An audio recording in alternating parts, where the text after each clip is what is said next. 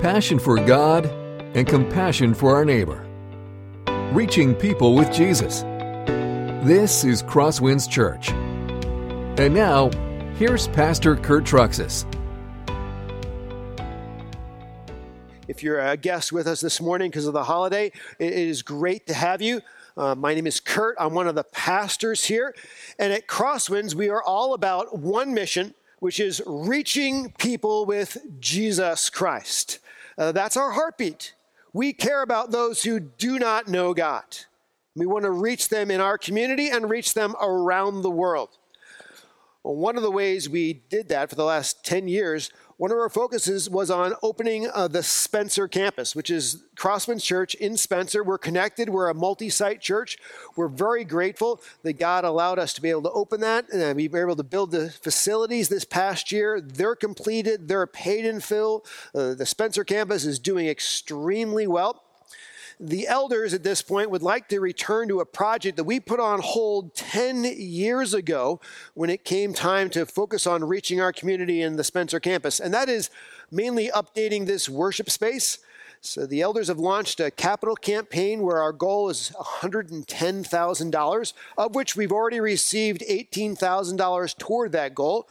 That money will be used to change the pews that you're sitting in to chairs. I'm going to finish repainting this room and change out these house lights, house lights, the ones that have those old, like 500-watt bulb kind of deal, those kind of things you've seen in the 1980s, and actually go with LED lighting in here, as well as be able to put up a garage on the side of the gym. And so that's what our goal is. We'd ask you if the Lord leads you to give towards that goal. If you write a check, just make sure you put in the memo line capital fund, and you can put the checks on the offering boxes to the left or the right of these main doors. Or if you use the church app to give, which, by the way, most of the people on both campuses give using the church app. You can find that church app on the back of your bulletin. You can scan a QR code and download it and give there, and then designate the capital fund. This morning, we're going to be continuing in our series called Taming the Tongue. And in this series, we've been looking at our language and what does the Bible say about the way we speak.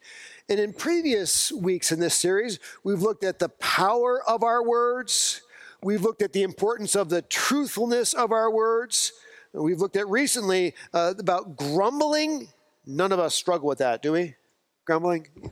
And then we also looked at gossip and slander, which is something I know all of us struggle with as well. If you missed any of those messages, I'd encourage you, get on the crosswinds.tv website, take some time when you're on a car ride or something to listen to them, or if you have the church app, you can grab any of those messages and listen to them while you're in the car. They'll be helpful for you. This morning, as we continue in this series, we're going to look at words that come out of a prideful heart, and a heart with a big and inflated ego. It's called words of boasting, flattery, and exaggeration, which I know none of us in this room ever struggle with. I think we all struggle with these kind of things. Now, as soon as I talk about the idea of pride, whenever I bring that topic up, and I say, hey, we want to make sure we focus on developing humility. We want to make sure we don't lean into pride and becoming prideful people. Whenever I talk about that topic, there's always one or two people that come up to me after the service and they say, Pastor, I sort of misunderstand what you're saying. I get the idea that we want to be humble people, but pride and that we shouldn't be prideful people, I don't get it. I mean, shouldn't we take pride in our work and do our best? Shouldn't we take pride in how we look? Shouldn't we shave, shower, and wear deodorant? Well, by the way, your spouse would appreciate if you do. And when you talk about pride that way, in its most basic sense, yes, of course, we should take pride in our work. We should do our best for our employer and for Jesus. We should take pride in how we look, not in an egocentric way, but we should look presentable. We should look acceptable to other people. So pride in a basic sense is good, but you and I know that pride doesn't stay in that nice, manageable, comfortable size, does it? It continues to swell. It always gets bigger. It's like a cancerous tumor in our lives. And before you know it, pride starts to take over our lives. It becomes the dominant center of our lives. And everybody around us knows it because they say that person has a big, huge ego. They see it, but oftentimes we don't see it. And as soon as we talk about big egos, I'm going to sneeze, one of those days. As soon as we talk about big egos, people come to our mind. And we think, oh yeah, I know people like that. Thankfully, I'm not like that. Really? I think all of us sometimes struggle with pride. If you turn to the top of your outline, I have a little quiz for you here. How can I recognize an overinflated ego? Here's some ways. Point A, an overinflated ego begins 75% of their conversations with I. People with a big ego love to talk about themselves. They are their own favorite topic of conversation. The next one is this. An overinflated ego hijacks a group conversation and makes it about themselves. You ever been around those kind of conversations? You're having a nice group conversation. Once that person comes into that circle, it's all of a sudden all about them. Here's another one. An overinflated ego interrupts people and answers their questions instead of waiting for others to speak. Here's another one. An overinflated ego loves to criticize. They love to talk about what's wrong with everybody else, but they never talk about what might be wrong with themselves. Ever seen that before? And lastly, an overinflated ego won't admit they're wrong or acknowledge when someone else is right. Well, as we went through that list, did you find yourself checking any of those boxes? I know I found my life checking some of those boxes, and that sometimes I can be a prideful person, just like sometimes any of us can be a prideful person and have an overinflated ego. But the question is, how do we get that pride under control? How does it go back to that manageable size? How do we become humble people? If I told you, well, you just have to make yourself more humble. Try harder to be humble. That won't work. You know why? Because if you say, I'm just going to try harder to be humble, then you're going to become proud of your humility. Spurgeon had a sermon on this where he talked, sort of a satirical title. He titled the sermon, Humility and How I Achieved It. The only way that our egos go down to a manageable size and that we actually truly become humble people and godly people in this life is through the Word of God. It's by putting your finger in the text and seeing what the Bible says is the truth about the sin in our lives. That we're addicted to our sin. We can't turn away from our sin on our own strength and power. The Bible says that in addition, our guilt of our sin remains. There's nothing we can do to shake it. That the truth is we deserve the lake of fire. That is what is just for us. That is what is fair for us. But there's more good news when we keep reading God's word. The good news is God loves you. He loves you so much that he sent his own son to take on a human body forever, to die in your place for your sin.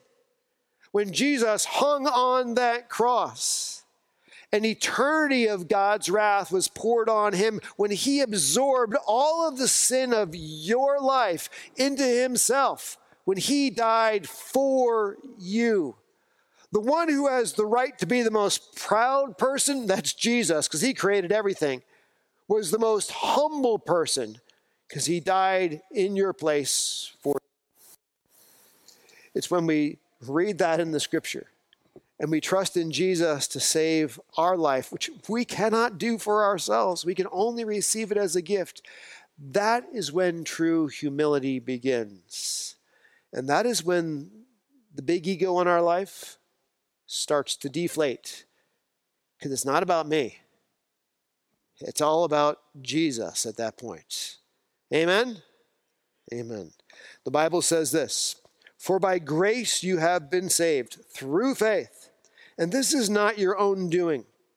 It's the gift of God, not a result of works, so that no one may boast. For we are his workmanship, created in Christ Jesus for good works, which God prepared beforehand that we should walk in them." So boasting, flattery, and exaggeration in our speech, it comes from a prideful heart, an overinflated ego, and the only way for that to become under control is to fall on our face in front of God and trust in Jesus. Now, what does the Bible say about these speech patterns of boasting, flattery, and exaggeration? Let's begin with boasting. Boasting is focusing on ourselves and our accomplishments. Boasting is very popular. It's what people like to do at parties. They love to talk about themselves. As I was preparing for this message, I saw a study. It was interesting. It talked about how people like to boast more than they like money. The study was they would give people money if in a party situation they would agree to talk about somebody else instead of themselves. 1 in 4 people skipped the money because they wanted to talk about themselves more. That shows you how much people like to talk about themselves. And on the surface, that doesn't necessarily seem like a bad thing. Remember when my boys were young, we used to be a wrestling family, and we would go to those wrestling tournaments where the kids were at. And so the kids would win these little tiny medals. You know how the kids get on the little gold medals as a 6-year-old. They're walking around so proud of themselves. And they say, "Dad, can we bring it to church the next day?" And I'd say, "Sure." So they'd bring this little gold medal to church around their neck, and they'd come up to the older folks who would lean over and, "Now tell us about your sports." And it was a really fun thing. They were so proud of that. But it's one thing when it's a 6-year-old that's talking about the fun they had at a wrestling match. It's another thing when it's a 26-year-old that all of a sudden is always talking about themselves and how great they are. That's called social suicide, isn't it? Because natural give and take of conversation is we have to be interested in others, not just ourselves. Now, another thing about boasting. Boasting destroys the purpose for which God saved us. 1 Corinthians 6, 19 through 20. "Or do you not know that your body is a temple of the Holy Spirit within you, whom you have from God? You are not your own, for you were bought with a price. So glorify God in your bodies." Our lives are not primarily about us and about what we do. Our lives are about Jesus and what he has done for us. What he has done for us is far more significant than anything that is done or can be done by us. And when all we're spending our time boasting and talking about us and our accomplishments, we've thwarted the very purpose for which God saved us, which is so we could talk about the greatness of our Savior, Jesus Christ. Another point, boasting is putting ourselves in front of other people. Philippians chapter 2, verse 3. "Do nothing out of selfish ambition or vain conceit. Rather, in humility, value others above yourselves." Paul says the motivation in life, the goal in our life, is not selfish ambition. Life is not about making ourselves bigger. Life is about making Jesus bigger. Amen? Now, I don't know who you are. I don't know what God may have given you. He may have given you wealth. He may have given you fame. He may have given you a position of relative importance and power in this world. I don't know what you have, but I do know this. Whatever things God has given you, it's not so you can make yourself bigger. He's given you those platforms so you can make him bigger. And as we learned earlier, when we use whatever gifts God's given us to bring all the focus and attention to ourselves, we're destroying the very purpose for which God has saved us in the first place. Verse 4, let each of you look not only to his own interests, but also to the interests of others. I love this point because it is incredibly practical. When we are in conversations with other people, in those conversations, are we talking about ourselves? Or are we genuinely interested in the other person and what is going on in their life? Don't just look to your own interests. That's pretty natural. Look to the interests of others. How we can serve them, not how we can get them to serve us. These last two verses are found in the second chapter of Philippians. If you're familiar with that second chapter, Philippians chapter 2 is all about Jesus and the incredible humility of Jesus, and that he is our example to follow. Jesus didn't look out just for his interests. Jesus put our desperate need and our interests in front of our own. I mean, Jesus is the one who created everything, according to the first chapter of Hebrews and the book of Colossians. And he's hanging out with God the Father, which, by the way, is a pretty cool place to hang out. It doesn't get any better than that. That's the guy you want to hang with, right? Yet, Jesus knew of our need. He knew that we deserve the lake of fire. And unless he stepped in and did something, there is no hope for us. We cannot save ourselves at all. So Jesus put our interests and our needs in front of his own. When he took on flesh, when he died on that cross for you and for me, the greatest amount of suffering and agony to ever be experienced in all of history, in all of the universe, Jesus experienced for you and for me to save us.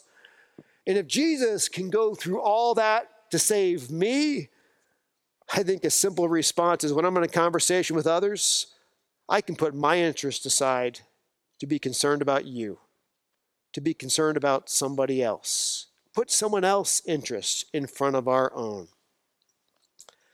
Another point about boasting. Boasting is actually claiming I am good when the truth is only God is good. Romans chapter 7, verse 18. It says, "For I know that nothing good dwells in me, that is in my flesh. For I have the desire to do what is right, but not the ability," notice that, "not the ability to carry it out." I don't know what kind of news apps you use. Maybe you're a Fox News person. You're a CNN person. I don't know what it is. It really doesn't matter. But when you look on the news, they always have these stories of these hooligans, these nut jobs, don't they? Some kind of mass murderer, some kind of guy who's doing some really dumb stuff. And you and I look at it, you go, man, thankfully I'm not like that. Folks, the truth is, if it was not for the grace of God to us, you and I would be exactly like that or even worse. Nothing good dwells in us. Nothing good at all. Any good thing you have in this life right now, whether it's your spouse, whether it's your children, whether it's your job, whether it's your health, you and I owe God a whole ton of gratitude because it all comes from Him. Even the peace we have in this country is a gift from God. You could be in Ukraine right now with bombs falling on your head. You could be in the Russian military right now with Ukrainians drones dropping grenades on you. You didn't ask for it. You didn't want it. But right now, God is the one who's given us peace. God is the one who's protected us from those kind of situations. God, you get all the glory for that. We don't get all the glory for that. Nothing good dwells in us. You are the giver of every good gift. Another thing to tell you about is that some of you know that as elders, we're in something called Iron Men groups. You wonder, like, what's Iron Men? You guys are old. Shouldn't it be Rusty Man groups? You know, We just base that out of Proverbs 27:17. It says, as iron sharpens iron, so one man sharpens another. And what we do is we hold each other accountable to memorizing one verse of Scripture, as long or as short as you want, a week of our own choosing. And so we get together, like hold each other accountable to that verse, say it to our team, and then hey, what's going on in your life? And we pray for one another. And recently, one of my verses was John 15:8, which I put in your bulletin. It says this, by this my Father is glorified, that you bear much fruit, and so prove to be my disciples. I was reading through the Gospel of John, and my personal Bible reading ran across that, highlighted it, said, that's a good one. I can bring honor and glory to God by trying to bear fruit in my life. That's good. I want to think about that. I want to remember it. But whenever you have a verse like that, you always want to read it in context, not apart from context, because context is what determines the meaning. If you go just a little bit before that, there's some important things to know. John 15:5. Jesus says, I am the vine, you are the branches. Whoever abides in me and I in him, he it is that bears much fruit. For apart from me, you can do what? Nothing. The only way that I can bear any fruit in my life, the only way you can bear fruit in your life is if you and I are in a living relationship with the God of the universe through Jesus. And if we aren't, it doesn't matter what we do, nothing of eternal value is ultimately taking place. I mean, you could be Elon Musk. You could be making electric cars. You could be doing space flights. You could be planning trips to Mars. But if you are not in a living relationship with God through Jesus, nothing of eternal value will happen. But ordinary people, just like you and me, if we're in that relationship with Jesus Christ, God will be doing things through your life, through my life, that will make an eternal, lasting difference for Christ and his kingdom in this world. That's exciting. You say, well, that's pretty cool. How do I stay in a living relationship with the God of the universe through Jesus? It's real simple. Folks, read your Bible. Keep your finger in the text. You'll always hear that at Crosswinds. What's your Bible reading plan? If you don't have one, start one. Maybe just take one chapter a day. You don't even have to necessarily say my goal is 7 days a week. Maybe it's just 4 days a week. 4 chapters a week. I want to make sure I'm reading. And I'm reading and I'm concentrating. And then pray. Talk to God. God, what in this chapter stuck out to me? What are you trying to teach me? What are you trying to say to me? He will. I guarantee you the Holy Spirit will highlight verses in God's word and apply them to your heart and life. Just what you need to hear. Be a part of the church. Be regular among other Christians. They help you grow. And you help them grow. That's part of what it means to be in that living relationship with God. And I guarantee you, God will use you to bear fruit in this world, making an eternal difference for his kingdom. The next one, boasting is promising what I can't deliver.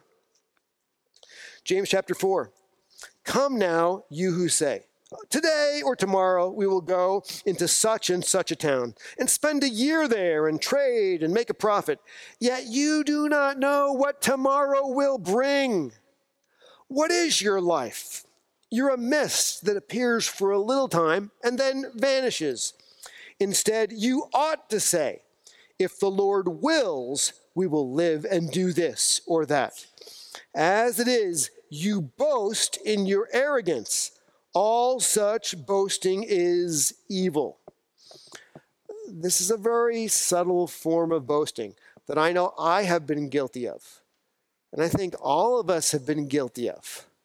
When we talk about our plans for the future, we talk about our plans and then we don't ever make God part of those plans. How many of you went to college and you said, hey, my plan is I'm going to do these 4 years. I'm going to get this degree. I'm going to do this with my life. You have it all laid out. Did it work? Probably not, right? How many of you said, well, this is my job, I'm going to do this, and then I'm going to get this promotion, and then I'm going to get this position? Didn't happen. Then how many of you had those plans for saving for retirement? How well did that work? Until the economy went different directions than we all expected. What the Bible says is when we talk about the future, we should always say, this is what I'm planning if God wills. And it's acknowledging the fact that we don't hold the future. God is the one who holds the future in his hand. And when we leave that little phrase out, it's because there's actually a little pride in our heart, failing to acknowledge God as the only one who can help our plans become reality and can make plans reality. I'll give you another example. When we fail to pray before our meals, sometimes that's also a subtle form of boasting. You say, how is that boasting? When we pray for our food, isn't it time to stop and pause and thank God for giving us our food? Many times we take our meals for granted, but I want you to know, right now, if you're in the Sudan, you may not have a meal. If you're in different parts of Ukraine, there may not be food. You'd be hungry. There's countless places in Africa, around the world, where they do not have a meal. And if you and I have a meal, and it's actually a really good one, you know who that's a gift from? It's a gift from God. It's the goodness of our Father poured out on us, giving us grace that we do not deserve. And we fail to pause and thank God for his goodness. It's a little bit like acting as if we're the one who provides the food, rather than the truth is God is the one who provides the food. When it comes to this subtle boasting, acting as if we control the future, when we don't control the future, there's a famous little bit of boasting in that way that was done by a guy named Jack LaLanne. And if you're younger, you're like, Jack LaWho? The older folks, we know Jack LaLanne, right?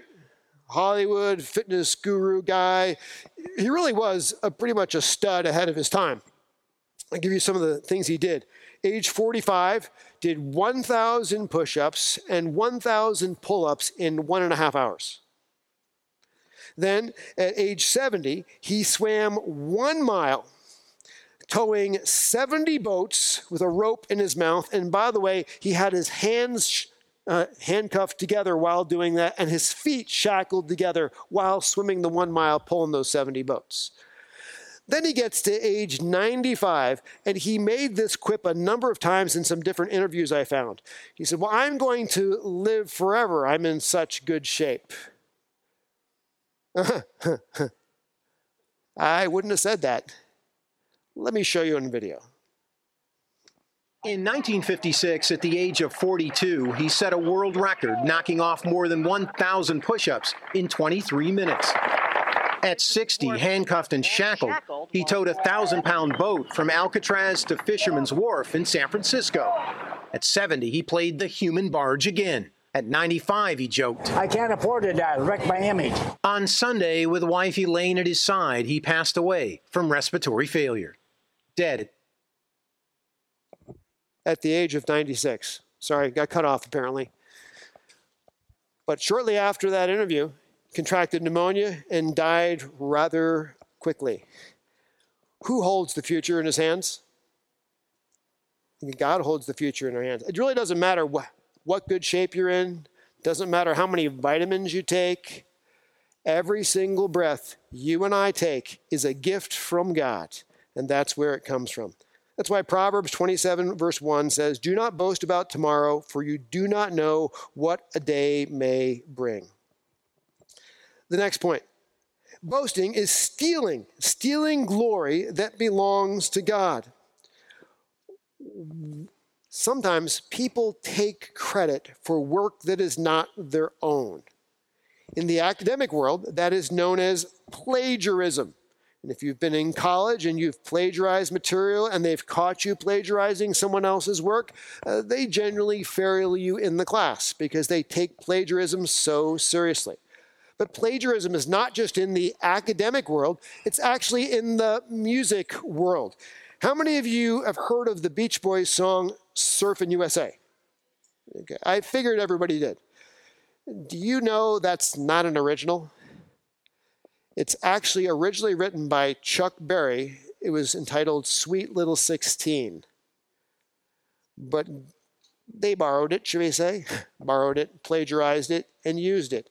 In fact, the truth is what happened is Chuck Berry is now credited as one of the authors of the songs, not the Beach Boys, and he's actually given royalties for the song, not just the Beach Boys, because it was a copy of his song.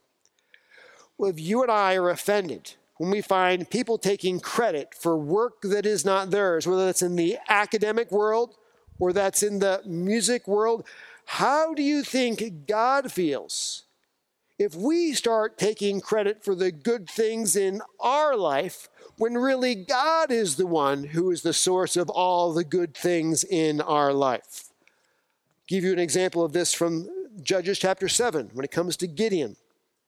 The Lord said to Gideon, "The people with you are too many for me to give the Midianites into their hand, lest Israel boast over me, saying, 'My own hand has saved me.'"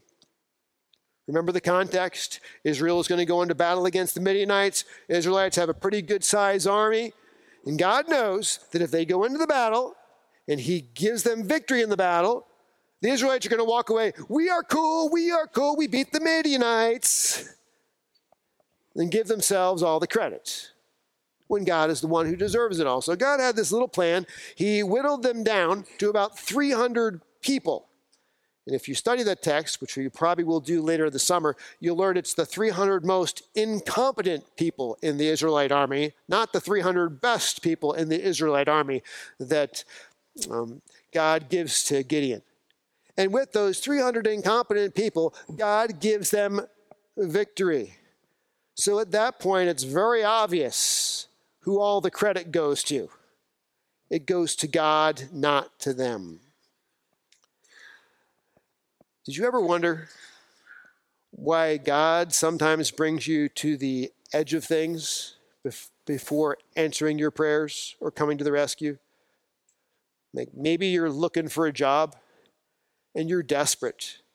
You've applied, you've looked, you've searched, you find, and you go from just praying once or twice about it to God to eventually you're on your knees with your face in the couch, calling God desperately. You've got to bring a job.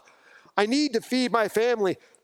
And then at the last minute, all of a sudden this perfect job shows up and you're able to get it and you're able to provide. You know why God does those things?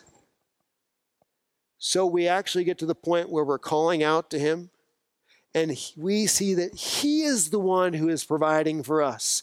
We're not the ones providing for ourselves. If he gave you that job the very first moment you needed it, you'd think it was all about your ability and your strength.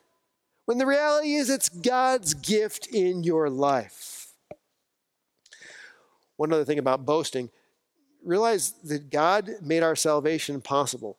He made it possible in a way that there's absolutely no way we can boast.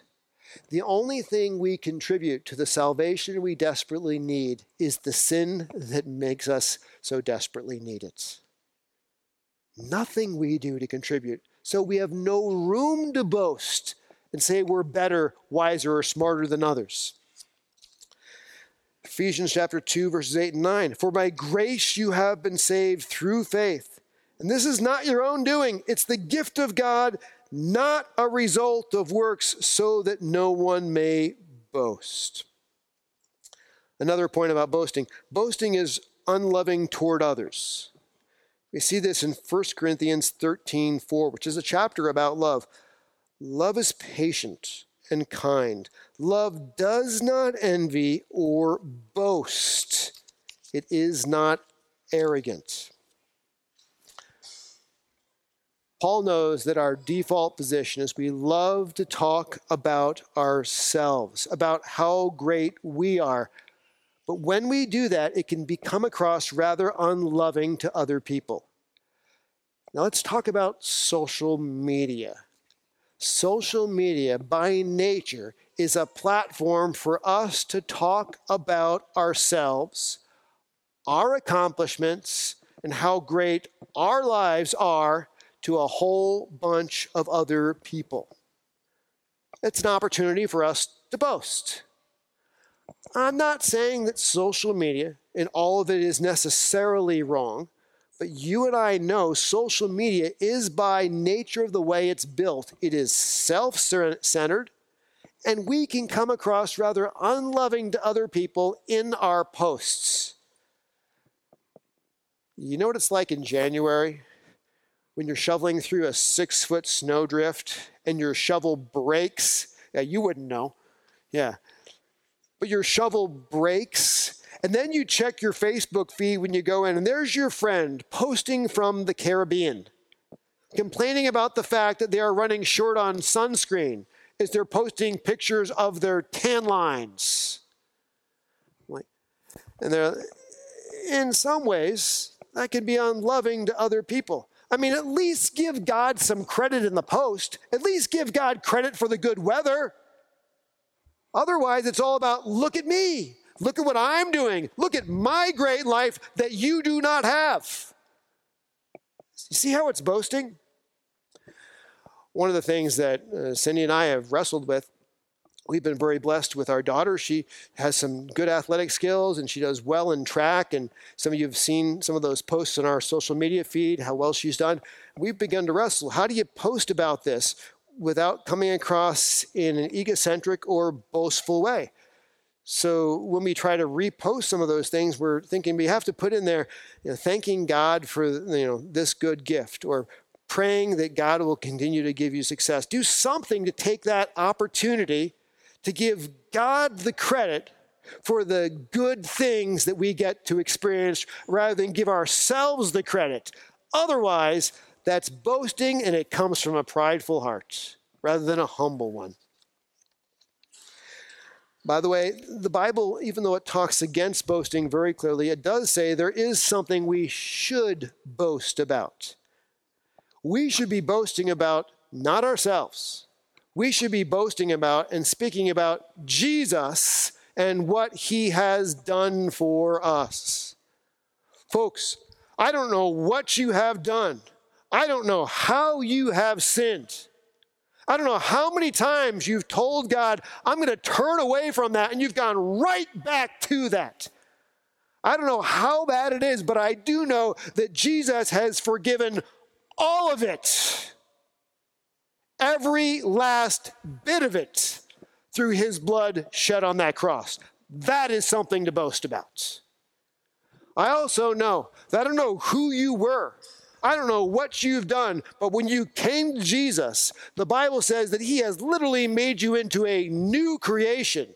You are an absolutely new person. The old is gone, the Bible says. The new has come. God does not look at you hanging your history of your past over your head. That's something to boast about. The Bible also says in Ephesians that you are now, because of Jesus Christ, the most blessed beings in the entire universe as adopted brothers and sisters of Jesus, not because of what we have done, but because of what Jesus has done for us. That, my friends, is something to talk about. That is something to boast about. Not about us and how good we are, but how good Jesus is. Amen? Look what the Bible says. My soul makes its boast in the Lord. Let the humble hear and be glad. And then in Jeremiah chapter 9, thus says the Lord, let the wise man not boast in his wisdom. Oh, look how smart I am. Let not the mighty man boast in his might. Let not the rich man boast in his riches. Oh, look how much money I have. But let him who boasts boast in this, that he understands and knows me, that I am the Lord who practices steadfast love and justice and righteousness in the earth. For in these things I delight, declares the Lord. God delights when you boast about him and what he has done for us. 2 Corinthians 10:7, let the one who boasts boast in the Lord. This week, we're in a world where everyone's going to be talking about themselves. Everyone's going to be posting on social media about themselves and all the wonderful things they did. I want you to be different. Post on social media. That's okay. But use that as an opportunity to give God the credit for every good things you experienced with family, fun, weather, the lake. Turn everything back to give glory to Him, not to yourself. Amen? That brings us to flattery. What does the Bible say about flattery? Flattery is using compliments to manipulate people to our advantage.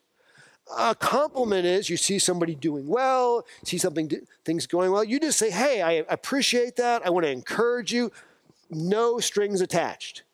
Flattery is doing that, but you're doing that because you're going to manipulate that person, trying to get them to do something for you. Let me give you a better understanding of that. Why do we flatter? We flatter to get attention. Some people are rather insecure. So what they will do is they will go around to other people in public and they'll see things that they're doing and they'll compliment them. They're complimenting them not necessarily because they're giving a genuine compliment, but they're complimenting them so they can get the attention back from the compliment. Oh, you did a great job teaching that Sunday school class. Oh, thank you for appreciating me. Thank you. Or, hey, that was really pushing that hard in that workout. Oh, yeah, thank you for taking an interest in me. Maybe a better way to think about this same idea is the second point.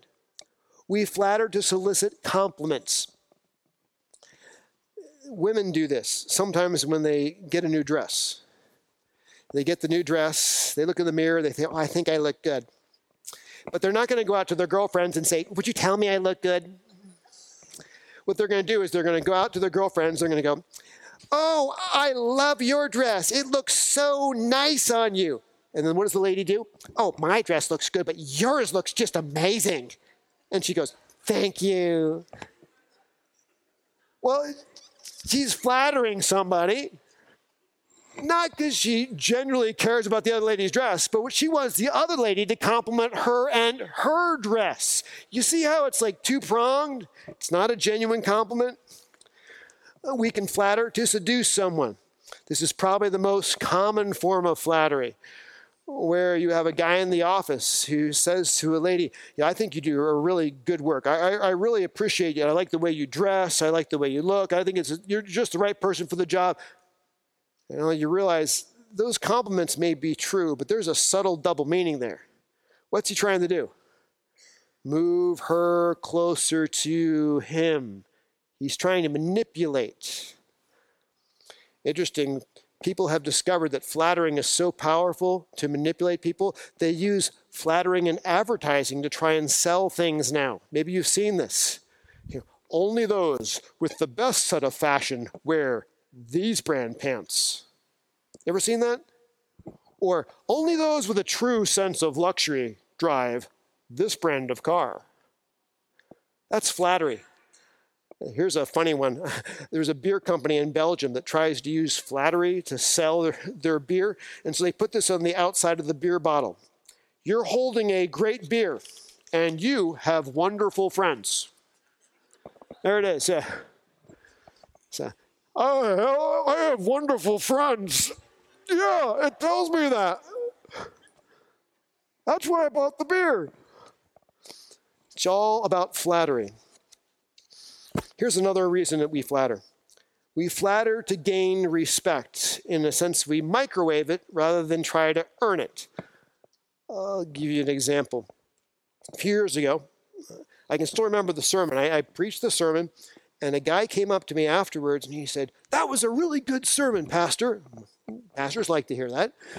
And he says, I just moved in the area. We're trying to find a church. I think I found the right church. Here's my phone number. Can I meet with you this week? I'm like, sure, okay, if you really want to. Then I check on Facebook, and there's a nice little write-up about the sermon, the church. It's a great church. So I give him a call. Doesn't answer it. Give him a call. Doesn't answer it. Give him a call. Won't answer his phone. I'm like, what's wrong? I got the wrong number here? Well, I found out he actually went to another church after that, which is fine. Met somebody there he liked and moved to that other church, which is fine. I'm okay with that. But as soon as he wanted me, he was filled with compliments. As soon as he didn't need me, he dropped me like a hot potato. That's flattery. He's trying to microwave my respect rather than to take the hard work to earn my respect. Let me show you what the Bible says about flattery here. Here's a couple of verses. Psalm 12, 2-4. Everyone utters lies to his neighbor. With flattering lips and a double heart they speak. May the Lord cut off all flattering lips. The tongue that makes great boasts, who says, with our tongue we will prevail. Our lips are with us, who is master over us. Flattery is a form of lying. I like the way it says here, it comes from a double heart, not a pure heart. Or Psalm 5, verse 9. For there is no truth in their mouth. Their inmost self is destruction. Their throat is an open grave, and they flatter with their tongue. That particular word for flattery means using slick speech, oily words, greasing the skids to get something done. As I was reading that verse, what came to mind was one of my best friends at college. Got married, and he and his wife were in a little bit of a rough spot in their relationship. She got on some social media feeds, and somebody connected with her, and that person began to say all kinds of flattering words. Oh, you're so wonderful. Oh, yeah, I miss you. Oh, I wish I had met you early. All these kind of flattering words. And she's going through a little rough spot in her marriage. You know what happened, don't you? She left her husband for the flattering man. Slick words to ruin a marriage. Here's another one. Proverbs 29, verse 5. A man who flatters his neighbor spreads a net for his feet. When you have that sense that somebody is taking an inordinate interest in you, they're sort of overly sticky sweet to you. They're trying to compliment you, but chances are they're trying to flatter you, which means they're trying to set a trap for you. Think about this. We hear these kind of things where somebody meets somebody online overseas, and oh, you're so wonderful, oh, you're so great, and then it soon becomes, can you send me money? And then it's there, oh, I want to be your spouse. And once they get over to the United States, they're like, thank you for the green card, bye-bye. All flattering words. Well, the Bible speaks very clearly against flattery, which is having 2 points, like selfish points, like, hey, I'm going to compliment you, so you compliment me. When it speaks against that, it does tell us, though, that we should still compliment people. This doesn't mean we should be afraid to encourage people. The Bible says this, we are to encourage people with genuine words, not flattering ones. 1 Thessalonians 5:11. Therefore, encourage one another and build one another up, just as you are doing. When you speak a compliment, just speak a genuine compliment. When you speak encouragement, speak genuine encouragement and give lots of it. Just don't say those words trying to manipulate people to serve you. A little bit of time left. Let me look at the last one. What does the Bible say about exaggeration? Exaggeration is stretching the details of a story to make it more sensational. Politicians do it. Fishermen always do it. And yes, you and I do it. Why do we exaggerate? We exaggerate to make our lives look better. Isn't that true? We're in a conversation with people. We're telling them the honest truth, and they're bored with us. So we start to stretch the truth so they engage with us. But the problem is we're no longer telling the truth, are we? We're lying because we have a big ego trying to make our lives look better. Here's another one. We exaggerate to threaten when we get angry. I'm sure as a parent you've never done this, but your kids get under your skin and you say to them, you're going to be grounded for a month. And then about an hour later, you're grounded for 2 hours. Because we're angry, so we want to appear bigger and nastier than we actually are. The problem is we're not telling the truth. Exaggeration makes us into liars whose words cannot be trusted. That's the last point. Exaggeration is a form of lying. It erodes trust.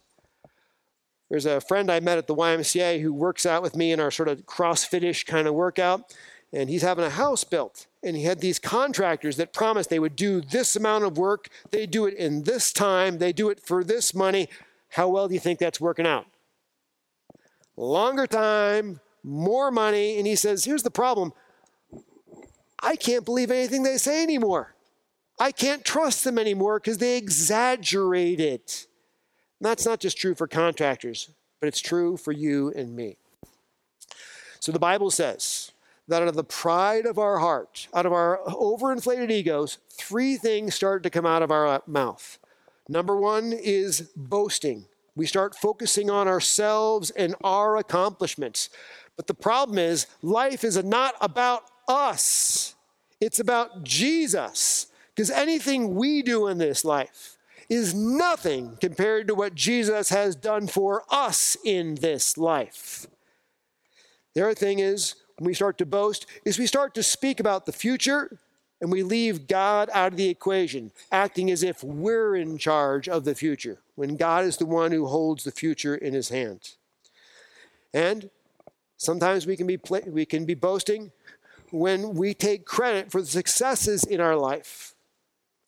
The truth is, any good thing in our life comes as a gift from God's hand, and we need to give him the credit rather than ourselves. Other things that come out of a proud heart is flattery, which is giving compliments with a double motive reason, and exaggeration, which is not telling the truth, but exaggerating good things and exaggerating our anger, when we should simply let our yes be yes and our no be no. And how is the only way to change boasting, flattery, and exaggeration in our words is that Jesus is the one who can deflate our prideful heart and make us into humble men and women. And we only have that happen in our lives when we open our finger, put it in this book, see our sin, see our Savior, and trust in him. Amen? Heavenly Father, we want to confess that we are guilty. We're guilty of often boasting in subtle ways, sometimes in not so subtle ways. We're guilty of giving ourselves credit for success rather than you deserving credit for all the success. Please forgive us for that. We see our sin. We want to repent of our sin, and we want to run to you, Jesus. We want to admit that sometimes we've spoken words in a flattering way. It's really, truly manipulative and self-centered. Forgive us for that. And we exaggerate. We exaggerate so often when we should simply speak the truth and nothing more, like humble hearts truly do. This week, I pray that you would change our words. And when we're on social media, may we be people who speak on social media, but we give you the credit for the joys that we share, rather than taking the credit for ourselves. And all God's people said, amen. This has been a presentation of Crosswinds Church. A complete archive of sermons can be found online at crosswinds.tv. Thank you for being with us, and may God continue to enrich your life.